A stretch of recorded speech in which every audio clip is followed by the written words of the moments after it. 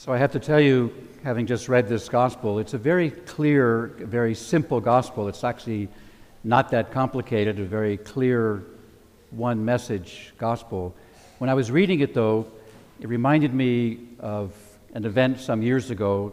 Some of you might have heard this story, but I was driving to a meeting, and I was in my car, and I'm driving on the streets, and I'm making a right turn, left turn, kind of making my way down to this meeting.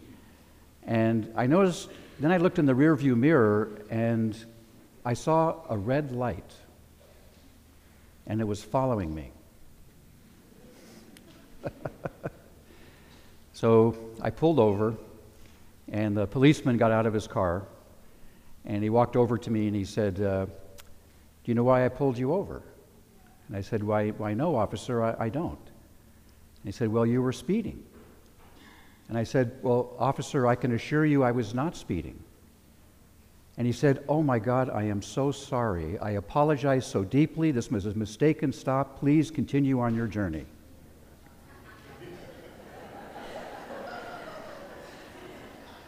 That didn't happen.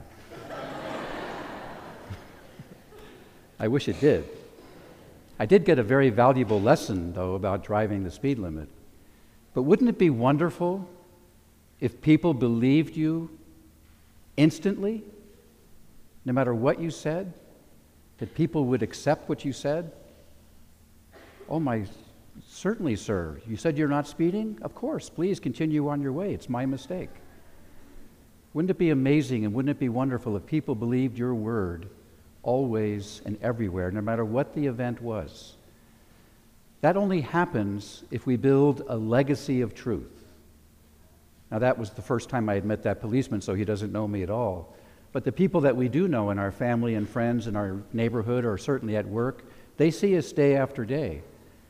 And if we build up a legacy of honesty, a history of integrity, just a long, long journey of truth-telling, then the next time that we speak, and they may be unsure of the circumstances, they will say, I will accept what he or she said, because they have spoken the truth for years and years and years.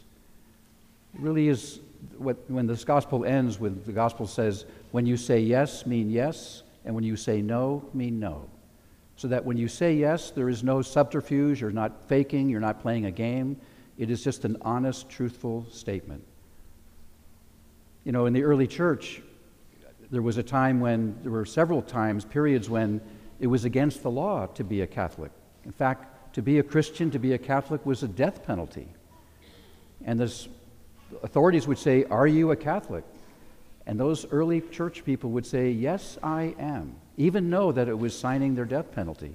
They would not tell a lie. They would always be faithful to the truth, no matter what. At the time of this gospel, the most important words of all were the Scriptures, were the Holy Scriptures. That was what defined everything. And Jesus, with tremendous authority, says, you have read this in the Scriptures, but what I tell you is this. You have read this, but what I tell you is this.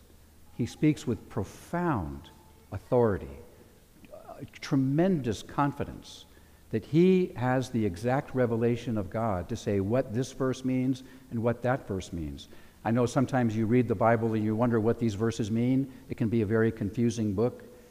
And thank God we had the person of Jesus who defines and interprets it what it is. And he does so with tremendous confidence and authority and tremendous peace of mind.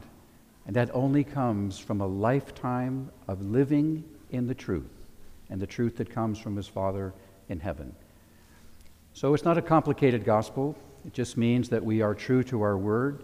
You know, you say things, all kinds of promises to people around you. I'll pick up the kids at 3 o'clock. I'll meet you at 5 o'clock. I'll finish this project by this Friday.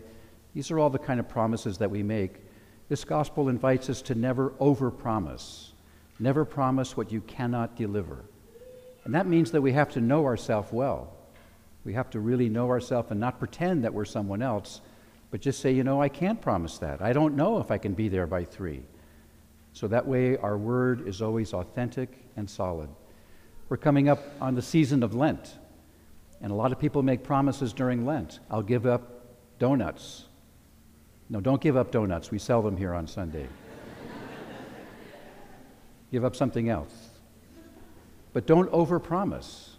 You have to kind of know yourself well and say, can I say this promise and keep it? If you can't keep it, then don't make that promise. We can always trust in the word of the Lord. And this gospel invites us to live in a way that other people will trust in our word as well. And how wonderful that will be.